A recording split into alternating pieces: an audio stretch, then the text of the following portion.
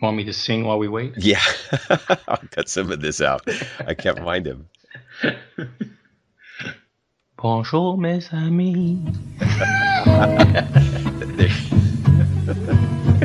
You want to cut that out, man? yeah. Quand on n'a que l'amour à s'offrir en partage. Hey, this is DJ Larry Loco with Rough Rider Rick representing.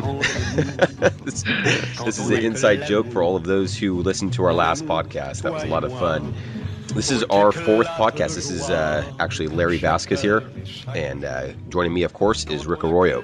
How you doing, Rick? I'm doing awesome, as always. Very cool, man. Very cool. We've got a great guest today, Alexis Wanneroy. Yes. Worked That's on right. a fantastic movie. I just saw it this weekend. Loved it. Rise of the Guardians. Yeah, Rising Guardians. It seems like it was almost like the Avengers, but for kids. Yeah, You know? yeah. Yeah, like every type of superhero all get together, and so it was kind of awesome. I really enjoyed it. My family enjoyed it. So Right on, right on. Yeah, I had a chance to go check it out with my wife. Her and I went on actually about a month later, but spent and celebrated our 12th year anniversary. Went and checked it out. I have a wonderful wife who was willing to go check out an animated movie with me. awesome! Congratulations, that's awesome. Thanks, man. Well, let's see. We found Alexis, our guest today. How you doing, Alexis? Good, good. Am I pronouncing your name correctly? Alexis. Alexis. All right. Alexis in French, but whatever. Alexia? I'm really bright, no? No, you're good. You're good. Okay. Yeah. You look great, man. You look great. And no one's gonna see you, but they'll hear you. So We'll just say you look great. So that way, when they're listening to the podcast, they're like, man, this guy's a good-looking guy. All right. Have you had a chance to meet Rick yet? Yeah, we know each other, actually. Oh, okay. absolutely. How do you guys know each other? We eat at Katsuya sometimes together. You did what? We eat at Katsuya, is a sushi restaurant here in Studio City, which is amazing, by the way. Okay. So Very cool. Well, we really appreciate your time joining us today. We have had a chance to check out Rise of the Guardians, and that's one of the things we want to talk with you about today. Cool. Yeah. Loved it, man. Loved it. Cool. Yeah. It's all just actually just this weekend, Saturday, and really impressed.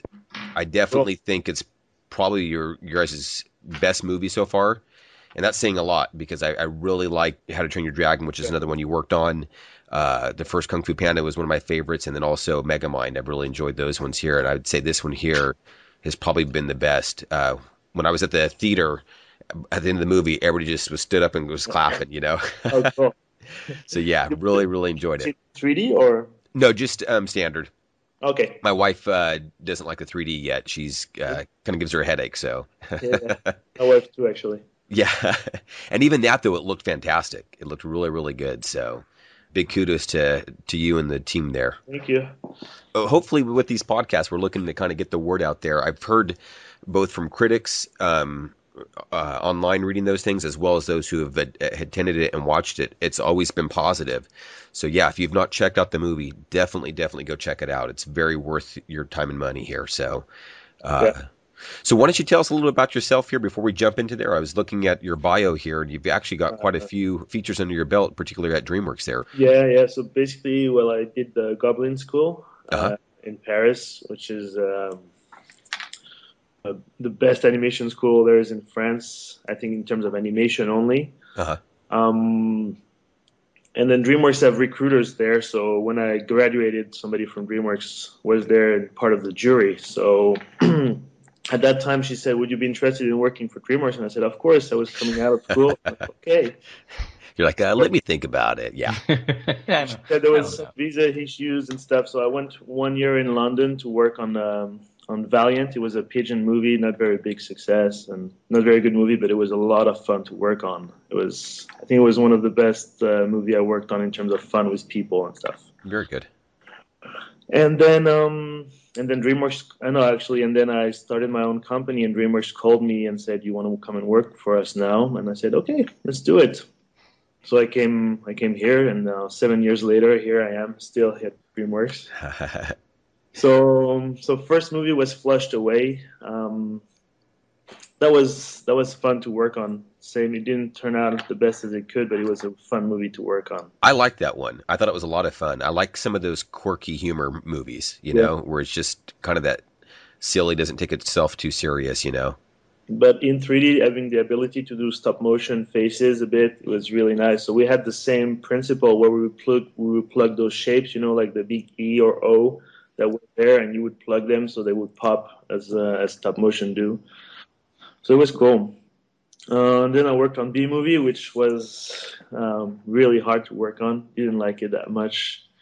And then I went on to Kung Fu Panda, which was honestly one of the best movie at DreamWorks that I worked on after. So, and then I went to Dragons. This was very good because of the directors. Chris and Dean are really, really good. They made the experience really good for everybody. They made a lot of feedback and stuff that was. And then Guardians. So Guardians is the times I've spent the most on a movie. It was almost 3 years on it. Wow. Since day one, doing all the character development, and that was a lot of fun. So when you say character development, can you, for those that are kind of new to that, listening to the podcast, can you give us a description of what you'd be doing for that?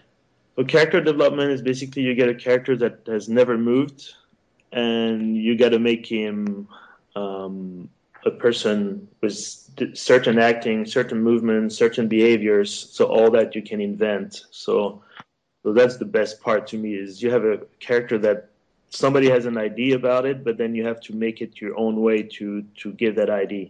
Like let's say the character is very shaky and he's not sure about himself. So how you're going to portray that? So that's the fun part. Uh-huh. Then of course after that the characters evolve in the movie, and throughout the years they just become something else. But you kind of help establish that though, moving forward. So yeah. I'm sorry, I was going to ask you, like, where do you start when? I mean, you receive the model, you have, the first look of the model, but where do you start with it? Like, do you start with like a walk? Do you start with? The thing we did on Guardians was boards. We had huge boards where we would pin images of guys. So for example, for Jack Frost, we would have guys, with hoodie like this, and just down, and skaters, and guys who do parkour stuff. So we pinned all that, and then from that we said, we're going to do a test with the hoodie down. Hoodie up. We're gonna do a test where the guy do some parkour, because they wanted a character that was light and could fly almost. They weren't sure about that, but that can react to wind. And from that, we went to what you guys saw.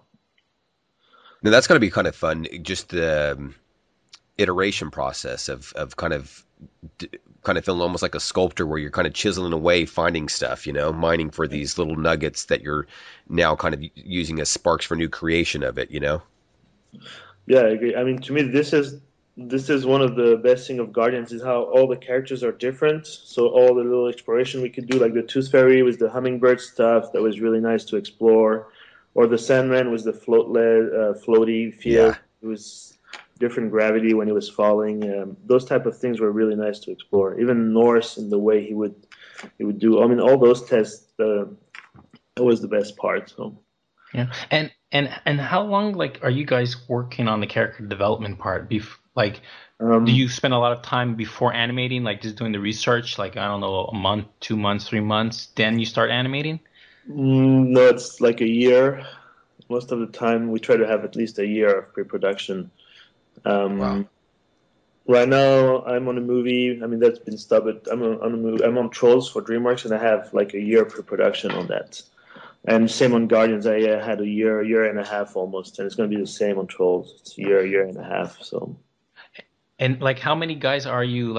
Do you work just on one character? Are you developing only one character separately from the other guys, or you guys are working all together at the same time? For talking Guardians, the we difference? were only two. We were just the Hoka and me for that year before some people arrived on it. So then we did all the characters. We spent let's say 3 weeks per characters. 1 week for a little action shot, 1 week for different movement stuff that we could say, and 1 week for acting. But everything was really, really blocking stuff. We never finalized any shot. It was really to give ideas. So I think it's a really fun way to do it, because you don't go deep into your shot. All little finesse is not there. I mean, it's not important at the beginning. It's just to find ideas. So. Yeah. Now, that's one area I I know some people don't care for is the blocking stage because it's kind of difficult to get the ball rolling. For me, I love that stage because it's just now kind of getting what's in my head, at least something out on there. Yeah. For you, what is that process for you? Do you like the blocking stage? Yeah. I love the blocking stage. I mean, I try to give as much as I can on this, and then the final thing is just polishing stuff. It's just the curve aspect and a bit of the timing, but yeah, to me the blocking is establishing all the IDs and all the acting beats I wanna portray. So yeah, this is basically the most important part.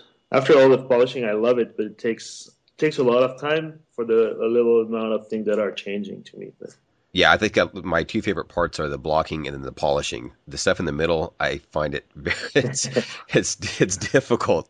It's difficult, trying to nail down that timing and so yeah, yeah. those are probably my two favorite parts. And you said you're blocking in the preparation. Do you have like a go-to process or like a way that you work oftenly? Yeah. So I mean, I teach the students that. I've tried that for the body mechanics a bit, just to see how that was working. Some people like it. I mean, it depends on what you want to animate. But for Guardians or for realistic stuff, I think if you use a method that's basically kind of a straight ahead, where you go every 3 frames to key all your stuff on your body. From that, you get a very realistic animation, but at the end, you've got something that also looks right and that feels organic and all that. So on Guardians, we used a lot of that, where we would copy reference on 3 frames, and then we would actually push stuff out of that. The problem with that is your animation gets very realistic, and you don't get a lot of timing changes. So in that case, then I use a step method and some body, and then some body layers on top of that, and that usually works. But for Guardians, most of the time I would use the very realistic approach, and because the director wanted really subtlety in the eye, the mouth, the nose, and when things were moving, we didn't want to go too far. So it was a very good method. And then for the faces, basically, I work in layer where I track my eyes, see what they're doing, then track my lids, then track my brows, and then I animate on top. But this is an approach for a very realistic animation, like on Guardians. And now I'm working on the troll movie, which is going to be very realistic as well. So One of the things I enjoyed with Rise of the Guardians, though, and because I was in Ted T's class when he was working on Rise of the Guardians, so we kind of hear a little bit about what's going on. I know that it was obviously taking more of a naturalistic feel to it, but it did not feel at all like it was mocapped. You get some of the movies, and Rick and I were talking the other day, or me and somebody else. I'm sorry, we're talking about the other day with what's that movie with Tom Hanks in the Polar Express. mm-hmm. And it's an entertaining movie, but you can feel that mocap in there. With Rise of the Guardians, it did not feel that way at all. It felt it was still very stylized. It still felt very natural for each character too. Yeah, it's basically, to me, the difference between Tintin, Polar Express versus Avatar or Guardians or those type. I mean, it's not the same Avatar or Guardians, but I'm saying more realistic stuff. Is basically it's been animated on top. Yeah. You need, even if you do like what I was saying, when I do my 3 frame stuff, it looks realistic. It would be almost as the same as getting some mocap stuff, but at least you interpret it. But after that, you have to push a lot of things to make it appealing, to make it feel like it's moving, because when eyes are not moving too much and face is not moving as much as it needs to be, then it feels not real, and that's why Polar Express and those movies, I think, are not working as much. Okay. One of the questions I had is using reference, and maybe we're touching upon that right now. Mm-hmm. Being in iAnimate, I was introduced to using reference, and I really like it and the idea of it. But one of the struggles I had was being able to be free enough to move away from it. So to basically get your idea, the acting, the movement enough from the reference, but without feeling like I was stuck to it, because I'd often find that I have to reblock a lot because, one part here wasn't working now because I'd, reblocked that towards my reference. And so feeling free enough to move away from it. Can you explain maybe more on your process on that, where you're using your reference, but now feeling free enough to move away from it? Well, my reference I only use for my blocking, then I take it away. Okay. So it's just basically for this first, let's say I have a shot that's done in 3 weeks. For the first week, I would use my reference just on my blocking, just to have something that moves realistically. And again, this is for Guardians. It's not for, and then from there, I would take off my reference and push things to make it more animation, and even put some overlaps on stuff sometimes. And so it's really for the first blocking part. So pretty much you're saying that you use the reference as your base foundation. Yeah. But you're not building everything from it. You're just using it as the core message or the core. And then after that, that's when you just start now animating. Yeah. But it's to me, that's the hardest part, is actually to animate after that and to make things feel and flow and feel animation, like apply of the principle of animation in there. Mm-hmm. Yeah. Now, for Rise of the Guardians, though, you were saying that you're kind of blocking more on 3s. Is that right? Yeah.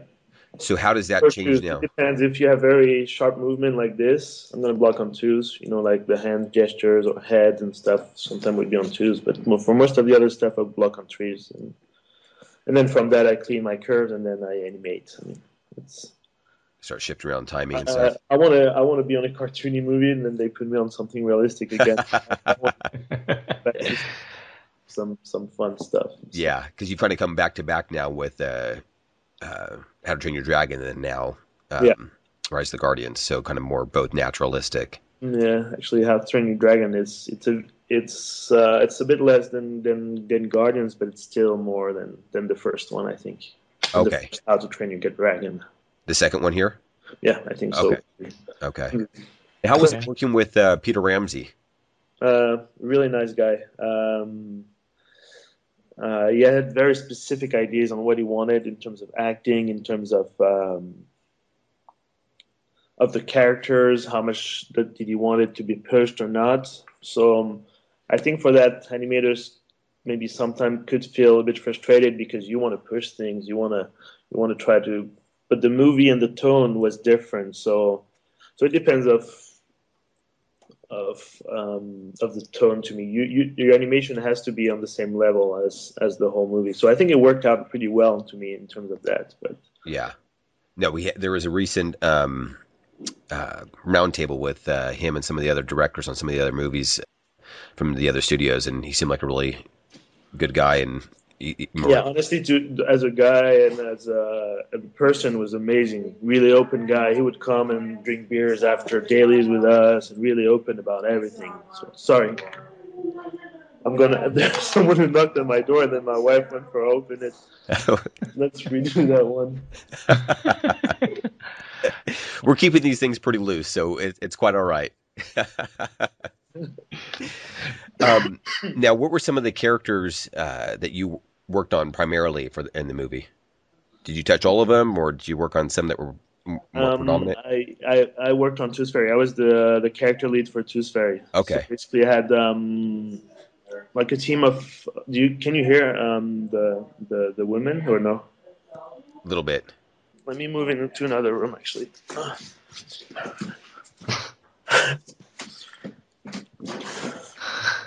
See, this is a podcast on the go. That's what I'm talking about. It's guerrilla style. So I worked. Yeah, awesome. Thank you. Okay. So I worked on Toothfairy. I was the character lead for her. Since I did all the early tests, and the Hoka liked what I did with her, he wanted me to try, and I said no, I want to do a pitch, and he's like, yeah, you need to try Toothfairy. I'm like, okay. So basically, I ended up doing Toothfairy for the whole movie. It was a team, I said, of 5-6 guys that were coming on. Were doing shots with me on her. It was cool, very cool experience. Now this is kind of more of a new thing with DreamWorks, right? Where you're kind of having leads of character, right? Whereas before you kind of touched really every one of them. On the movie, for example, when there's a lot of characters, definitely there's going to be character leads. When there's only 2 characters in the movie, you have to have sequence lead no matter what. Maybe you're going to have character experts, but still. Character experts meaning that those guys are going to do the same character throughout the movie. So they know it really well, and they know what's happening or not. So, let me ask you about the Toothfairy. I mean, One, I thought she was done. I mean, she was done. I mean, she was just brilliant. I really enjoyed her character. I really believed in her as a person. And I want to ask you, do you find it like harder animating like a female character, or like what were the Yes. challenges? Yeah, definitely. Well, again, in terms of reference, it was hard, but I had my production supervisor was a girl that was very active, and she looked just like her. So I would use her reference for my shot. It was really nice that I had her. So Did you do any reference of yourself acting like the yeah. Toothfairy, which you can share with the audience? We'll put it on the site there. So yeah, With this was wings hard, on and and everything, also huh? a female character to me has to be a bit of I mean, she has to be appealing and she has to be cute, and but all that sometimes is a bit hard because you want to have another tone to the character where she would be a warrior or where she would be not as pretty, but so they wanted a princess, but also a queen, but also a warrior, but also it's always hard for this type of things. I think the female characters, but Well, this goes into one of the questions that someone was posted on our Facebook here, and the question was how to get into character. You know, you're saying here that you've got a gal or a character that's a queen and she's a leader here, but yet she's also a warrior. How do you, as an animator, get into this character and find the attitude for your shots? well, what you have to do is well. First of all, again, Peter Ramsey here was a lot of. He really knew what he wanted on this, so he knew that he wanted her as a warrior. So he had shots like that in the movie where she would come and fly and kick some horse and stuff like that. So that was the warrior part, and then from that, there was also the sweet part and the motherly part when she's on top of the kid's bed and she hovers and all that. So he knew those moments, and so we talked about this and what he wanted out of her, and then from there I would go to the girl that's my proud soup and ask her to do this or that. Um, the thing the thing that you have to think about is the way you're going to ask your people to shoot reference if you do it for them. And what I think is very important when you shoot reference is to not try to act it. You can't think about it. So, okay, it's a simple shot where she finds her tooth has been broken and she goes like to the guy like and she knows that he broke the tooth, and she's like, I don't know how that happened or is these teeth. And for this, I just told her to remember one day I put some bacon pieces on her door knob because I'm a very funny guy. And I told her, what did you say after that to me? Like, so then she started acting out like this, all those bacon pieces on the door. I wonder how that happened. And just by that, it was a simple thing. So that was the line. I wonder how that happened, Jack. So that's the type of thing you have to try to think of when you should reference. So for all those moments, different ones, then you try to think about. Okay, very good. I think this reference topic is an amazing topic, and I think we should continue on this. I mean, But that's I'm just gonna just say this, and then you could correct me. So, do you think are you approaching shooting reference two different ways? So sometimes you shoot reference yourself, and you're trying to project what you have in your mind onto the screen and extract from that. But also when you're shooting reference with someone, you're pretty much directing them, and either you're directing them, given with strict guidelines, or you're trying to extract something raw, and, yeah, and this is what you're trying to get at. yeah, yeah. I think because okay, honestly, the level of acting from movies is impossible to get in animation. To me, we can't really get that because we try to. I mean, animation and acting to me is two different things, and actors especially. Um, when you animate, you have to reproduce all the principles and the fact that it has to move nicely, and it's hard to get all the subtleties that actors can get in shots. It's really really hard. So you have to push things always. And for that reference, if you make it right and then you push it just a little bit, I think most of the time it works. And for that, you need to direct the guys the way you want it. But it's never going to be as good as what an actor can give you in terms of acting. So that's why you need to push it a bit, I think. Um, but the way to approach, I mean, honestly, to me, that's the hardest part is to have reference that works. Because most of my best shot is because the reference was really good. and that's a shame to me a bit, because you rely a lot on that, especially for this kind of movie. But to get the subtlety of things, you almost need it, I would say. And So and getting your best reference, do you find you get your best reference? For example, you said you were doing it with your friend who was acting out the Toothfairy. Did you find you got the best reference when you did not act it out in front of her and you tried to extract it naturally, or did you find it was easier for her to understand? You just giving a really small example. it was for her, it was naturally, but I know another girl that did some tests for shadows, and she had the line, and she did exactly the line. She repeated a lot, and then she did exactly the same way that the other girl did, and she acted out. It was working really well like this.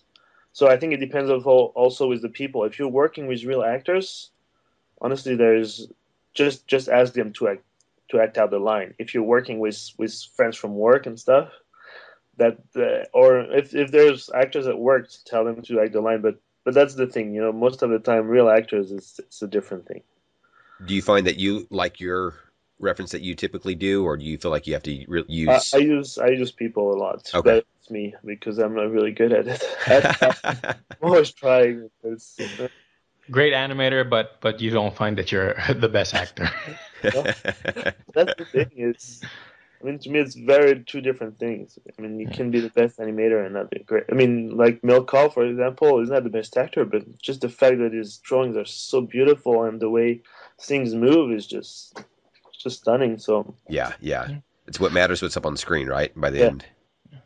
Yeah, I just want to say this comment, and I think anyone can comment. I know often we say animators are actors, but we can also say animators are more directors, trying to extract the best performance possible. Yeah. And we're not necessarily the one who's acting, or just extracting the information from from reference or from a drawing or a thumbnail or whatnot. So I think that some animators can be both, a great director and a great animator, but a lot of animators are probably better just directors or actors, huh?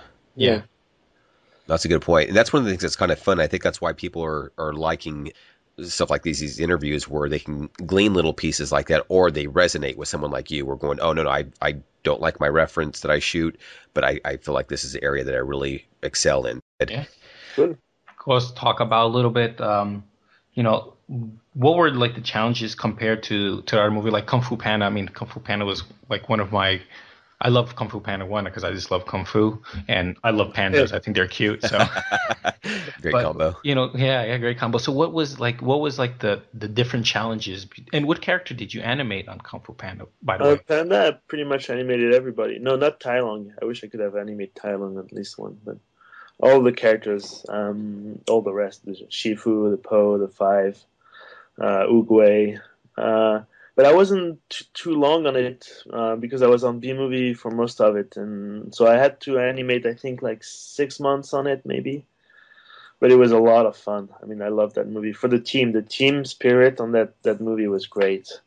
Did you find it challenging switching to the movie so quickly? No, it was... To me, it was kind of similar in terms of style. It was cartoony, a bit pushed. Nothing to compare in terms of animation and character appealing, but in terms of animation, to me, it was I used my same technique as I had back then. So, which I was just actually... I was doing stuff in step, just right out of the box with just little drawings, no reference at all. Kung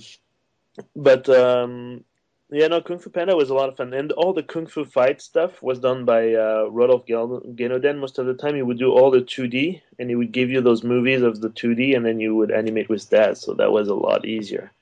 The guy is super talented. I met him. He's a great guy, awesome guy. Now, kind of hitting back on reference here, but particularly like what Rick was talking about in regards to Kung Fu Panda, where you have so many different types of characters, different body styles and stuff. How do you adapt the reference that either you shoot or you get someone else to shoot to fit with that rig? Well, so back then I didn't use reference, so I don't know. Okay. But even like, okay, yeah, I guess you were on Toothfairy. I can tell you from KFP2, because people used reference on KFP2, that it actually worked. They just feel a bit too human sometimes, I think. But okay, for you and your workflow though. I think Poe was okay, but maybe some of the wolf or some of those things could have been maybe a bit more.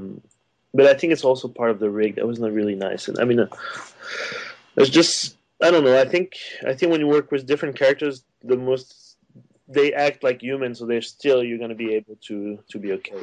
Okay. Tigress is standing up. For Viper, it's a bit different. Then for this, you just animate it just right out of the box with just stamp stuff. Okay. Because I know sometimes dealing with, Skyscraper, our hero rig, he's got obviously a lot broader shoulders and bigger torso than maybe most animators and stuff. So how do you adapt your reference that you would either shoot with this gal here for Toothfairy or just any other rigs that you're looking at? You're going, okay, here I have some good solid piece of reference. How do I adapt that to this character now? To me, it depends. For Toothfairy, I would use when she was moving a lot at the beginning, I was using just a hummingbird type of motion, and I was trying to get that same feeling. And then on top of that, then I would take my reference and shoot my acting. But the other way I would do it around is if I had an acting that I really liked, I would use the acting, and then I would add the thing after. So it depends. Okay. But that's one way of doing it for her. For example, I think for Skyscraper, it's okay. You just put your arms the same way anyway. They're going to drop the same way no matter what. Mm-hmm. So you're just trying to get the essence of what you have in the rig or in the reference and adapt that. Yeah, I mean that's the difference between mocap and copying references. You still get the essence and not every single curve that you have to clean. At the end, it's going to give you the same result. It's just a different way of doing it. Yeah. The voice acting. Sorry, go ahead. No, go ahead, Larry. I'll let you go. I'll come back to it. Okay. the voice acting for this movie, I thought, was really fitting for the characters as well. Yeah, it was really nice, I think. How do you feel, when you're hearing this? I forget the gal's name who played Toothfairy. Isla Fisher? Yes, yes. I love Isla Fisher because she's cute. But, I know it was, in Wedding Crashers, that character that's crazy and at one moment she does one line where she goes cuckoo and what the kids say and stuff, and then we redid that at the beginning. It was the Hulk actually, Gabe Hordos, who did that. Did the test of her saying that line, and they loved it because she was doing some faces and she was sparkly. So from there they went and they pushed a bit of that side, and so they wanted Isla to do that. So for an animator, how key is getting the right voice for it? Oh yeah, it's important. If the voice is not right, your shot is not gonna work no matter what. It's gonna struggle, huh? Yeah, I mean, voice is so important. Yeah. So while you were doing your character development, did you have any voice clips or any temp voice actors while you were creating the character? Yeah. There was some. They call it what do they call it? Well, cam something, and basically, we had those. That we could look at and actually use as a reference. But most of the time when actors, they read, it's not really working, I think. They don't act it out. They're just here reading it and trying to give intonations. But so sometimes you get little gestures. Depends on who is recording their voice. But most of the time you won't see them move as much and act as much. So do you just use the recording, the video recording, just to look at their lip sync or anything, or? Yeah, actually for lip sync. But what I do for lip sync also, sometimes I shoot my lips and then I try to see how it moves and then I try to mimic that. Depends. Or I just do my shapes like the eye, or it depends. But it was mainly to see for the little kid. It worked out really well because he was trying to act it a bit more, so we used reference for the kids in Guardians. But Isla Fisher not so much, but she because most of the time she didn't want to do it because she was pregnant, and so that didn't help. How has your workflow changed throughout the years working on these movies? More reference, and more reference. I reference flushed away. I didn't use any B-movie, any Kung Fu Panda, no. Dragons, I started, and then Guardians became an addiction. Do you like it? I want rehab now. I want a cartoony movie.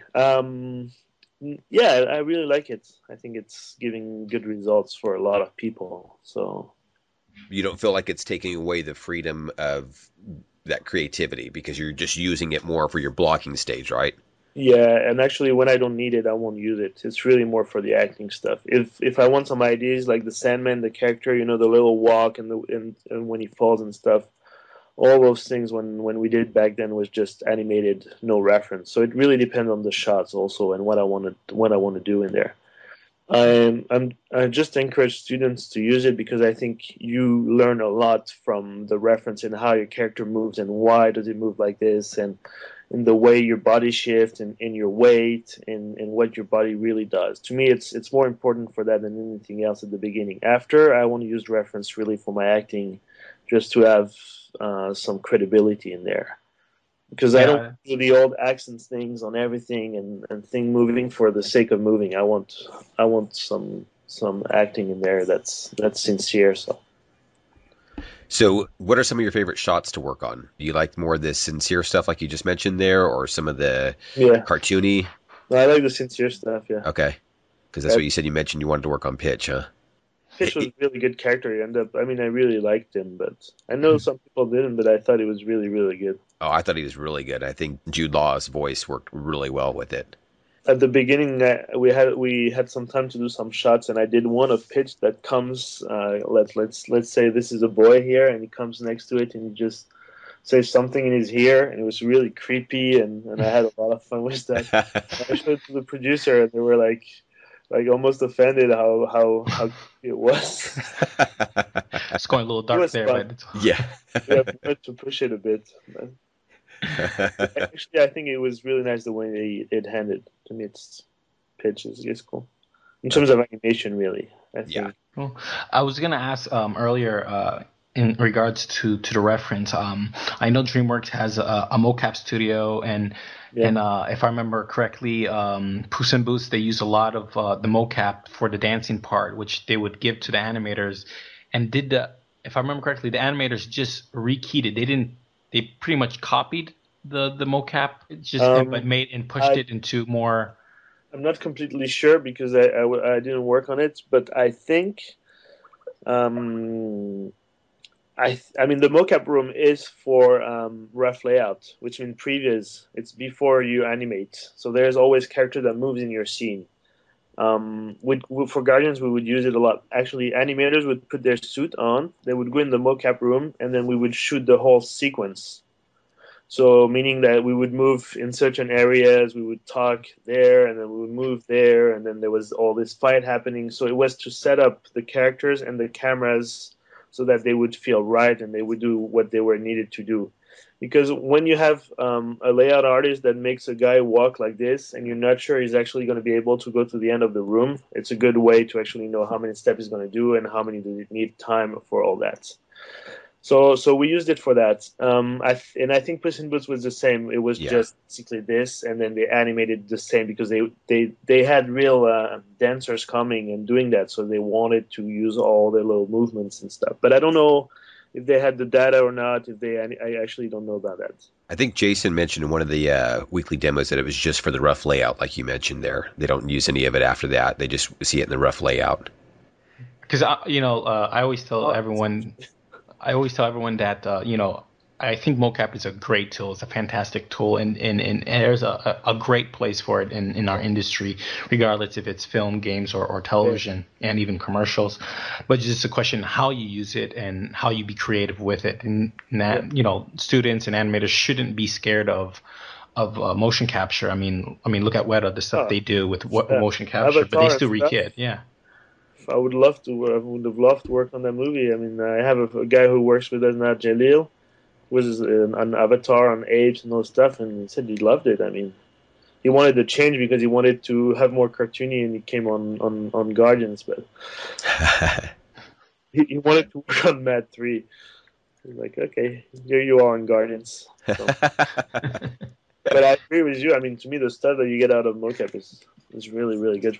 I mean, depending on again on the movie and the tone of your movie, it's only about that and what tools is best after.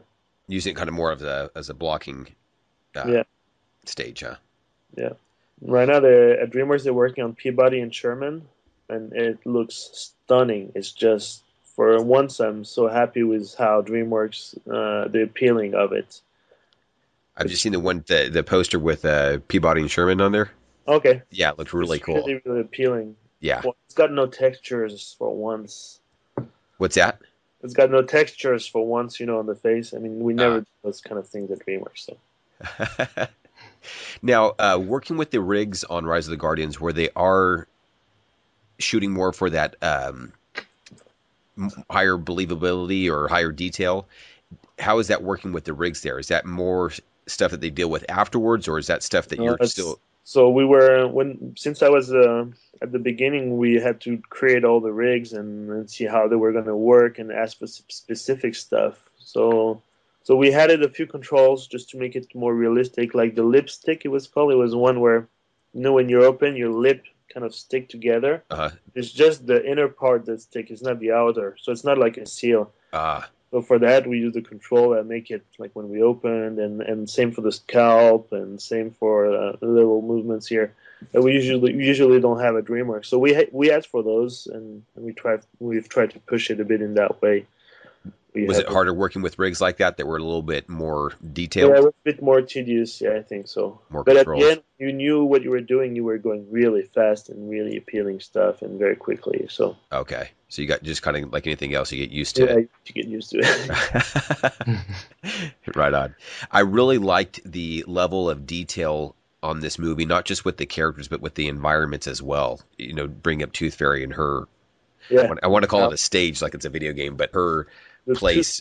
Yes, just beautiful, just amazing. Yeah. And I'm thinking, here's just the shots that are here for just however long, but yet it looked gorgeous. The lighting, the surfacing, everything. This movie seemed like it was really just that high caliber all the way around. Yeah, that's why I asked you if you've seen it in 3D or not, because to me the only problem that I have with Guardians is almost everything is too clear everywhere. Like when I've seen it in 2D, I've seen everything everywhere all the time. They don't have a lot of depth, and when you see it in 3D, actually they added that depth with the 3D, and it's a bit better for that. But okay, I don't like 3D movies. I have to say, but for that matter, it was better in 3D. So, but I agree. I mean, they have a lot. They had a lot done in all those places. It's just nuts. But it even pitches. I don't know, again, for those who haven't seen it yet, but even his labyrinth or whatever you'd call that thing, it was just really neat looking. And I'm thinking it was creepy, man. It was scary. Yeah. I still have nightmares. Man. Good job, guys. But I'm scared to sleep. I have my nightlight on. So sleep with a flashlight now, huh? Yeah. Now, how much of the detail of the scenes are in there when you guys are working as animators? Not much, actually. We try to hide as much as we can because then it gets super slow. But that was the old software we used at DreamWorks. Now we have a new one, and it's really good. I'm really happy. Because I can see where having a lot of that in there, it kind of helps with the mood. Guardians was really hard for that because whenever you had too much detail everywhere, it was just super slow. Okay. So this is on the previous software. Yeah. So now everything is real time. Right on. We have real time. Before we couldn't even scroll in the scene. That was not possible. It was just you had to recalc, and it was just in your camera view. It was not even updating your 3D view or nothing. Oh, okay. Sounds fun. Yeah. It was old. So now we have real time, and it's good. It's I think a little bit more amazing than what you guys are able to accomplish. Then I think it's that much more. Visual think big studios have the best stuff. I can tell you, games have the best stuff. Honestly, so good in terms of the way they do stuff. It's so smart. Like years behind. Honestly, the advantage game has is that we have all these great engines that lets us do things pretty much real time. We could throw in an environment, and we could have the animations. We could put it in. If we need to change environment, it won't be destructive on animations for the most part, depending if it's a scripted event or not. So of course. I think there's a lot of things. I mean, even I don't know if they use a game engines or one of the plugins, but they had a shot of Iron Man when he gets he gets he's fighting Thor in the forest, and he punches, gets hit on the tree. They did that dynamically. They generated him flying into the tree dynamically just to get the physics out of it, and then they use that as a reference to kids. It's really clever. I just think that idea, I think that we use in games is very practical. So. But you even have some of this stuff here within the studios now that they're using more of these cameras now. What do they call them? Cartoon cameras are. Yeah, where they're actually. We have that. That's good. I'm so happy we have that now. For those who don't know, Alex also does our when we do our live interviews. He often is one of our camera guys, so he's really good with the camera. So man of many talents, huh? Absolutely. To me, DreamWorks the camera is always a bit underlooked. It's not. Pixar movies cameras are always like Ratatouille is spot on in terms of camera. It's just nuts. But it's Brad Bird. Same with Incredibles. Actually, it's just nuts. And you can tell that sometimes. I think Guardians was okay. It's just it could have. I think it's okay. It's just it feels too big all the time. Too much. I think in some places. So. Huh. Now, what's your background in that? I'm sorry. Go ahead. I bought a camera like 3 years ago, and I always love looking at movies and how things are composed. But I think it's when the DSLR started making cameras, movies that looked that great, I just jumped on it and tried to do it. This kind of segues to another question I had, I think, last time with one of our interviewers. What is something else that you enjoy doing outside of animation that you kind of feel like pushes you? Like I mentioned, some of our instructors, do music or martial arts or whatever it might else be.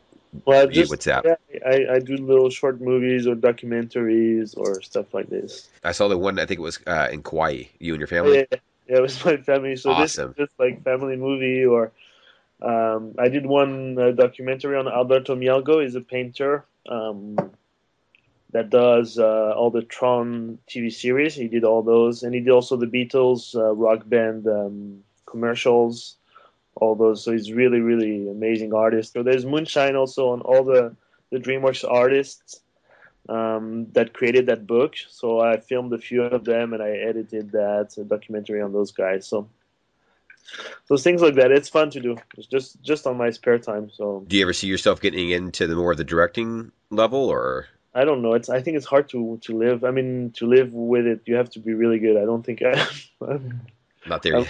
I'm not there yet. So, do you have any other? You had a question, Rick. I cut you off on, man. Oh, thanks. Appreciate it. Now you let me talk. I'm gonna put you on the side. I'm gonna put you on the spot now. I totally forgot what the question was, but I forgot my question. All right. Okay. Well, how many blocks have you been teaching at iAnimate? One. This is your first block? Yeah. Okay, so what do you think so far? Have you enjoyed it? Yeah, I love it, actually. That, to me, you had a spare time. What do you do? Well, now I teach. Just I don't have any more time to direct anything, or just I teach. Well, we like having you here, so that's good. I had to think about all the classes, what I was going to say, and it was a bit more of a thing, like almost week per week, and it was hard. It was really hard. I love it, though, but it's because I remember being a student and some teacher, the way they would teach, I was expecting more, and now I'm always like, I hope I'm not like this. I think it's pushing a bit the challenges, and it made me also rethink of the way I animated before and what I was getting out of that. Because when I arrived on the class, I was telling them, yeah, do that 3-frame thing, try it. And the more I asked them to do that, the more it looked, all their animation was very realistic. And so I asked them, well, try another method, try the step one. And they actually, most of them wanted to try something else because they felt a bit of that. So I think for this type of study, it was really good for me to realize those things and to look back at that. So good deal. Now, have you enjoyed seeing the enthusiasm with the students? Has that been something that's kind of pushed you? Yeah. Like last class, they liked it for once. Like, oh, okay. No, because the thing is, I didn't know how to do it as much as I've wanted. Like how do you present your class? What do you use or not? And basically, last week I think I found out the best way to do it in terms of video and images and Maya and all this. So okay. Do you feel like the way we've done the live sessions has been beneficial for you and how you want to teach? Like the live reviews and things of that nature. Have you felt like that's been that accommodates how you want to be able to teach and give? Yeah. I think it's really good. Yeah, I really like it. I just need to look at the progress reel and just do that and write to my students actually. All right.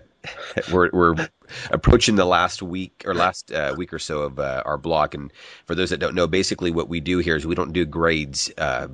We basically have a progress reel that's submitted here, where your instructor and Jason kind of evaluate whether or not you've progressed enough to move on to the next workshop, and if not, it's not a fail. It's just a matter of going to take a block off, work on the assignments again that you've done this last block, and then resubmit it for the next one. And so this has kind of allowed us to get our students where they're fitted for the next workshop. It's not just passing someone along. They're definitely progressing enough to where they can tackle the next workshop.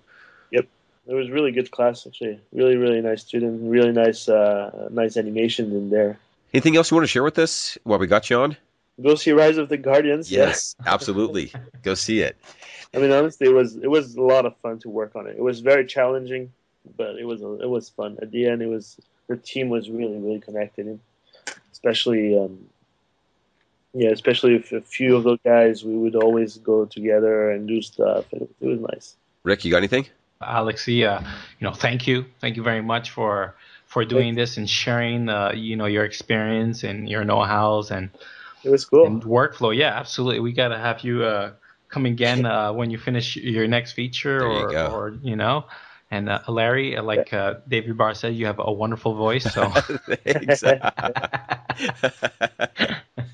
Thank you very much. Well, we really appreciate your time very much, and really appreciate you being a part of iAnimate. It's been cool. Cool. All right. Thanks very much, guys. Thank you very much for having me. This was absolutely. fun. Absolutely. All right, guys. With that, we're out. All right, see ya. Quand on n'a que l'amour à s'offrir en partage au jour du grand voyage qu'est notre grand amour. Quand on n'a que l'amour, mon amour, toi et moi, pour qu'éclate de joie chaque heure et chaque jour. Quand on n'a que l'amour.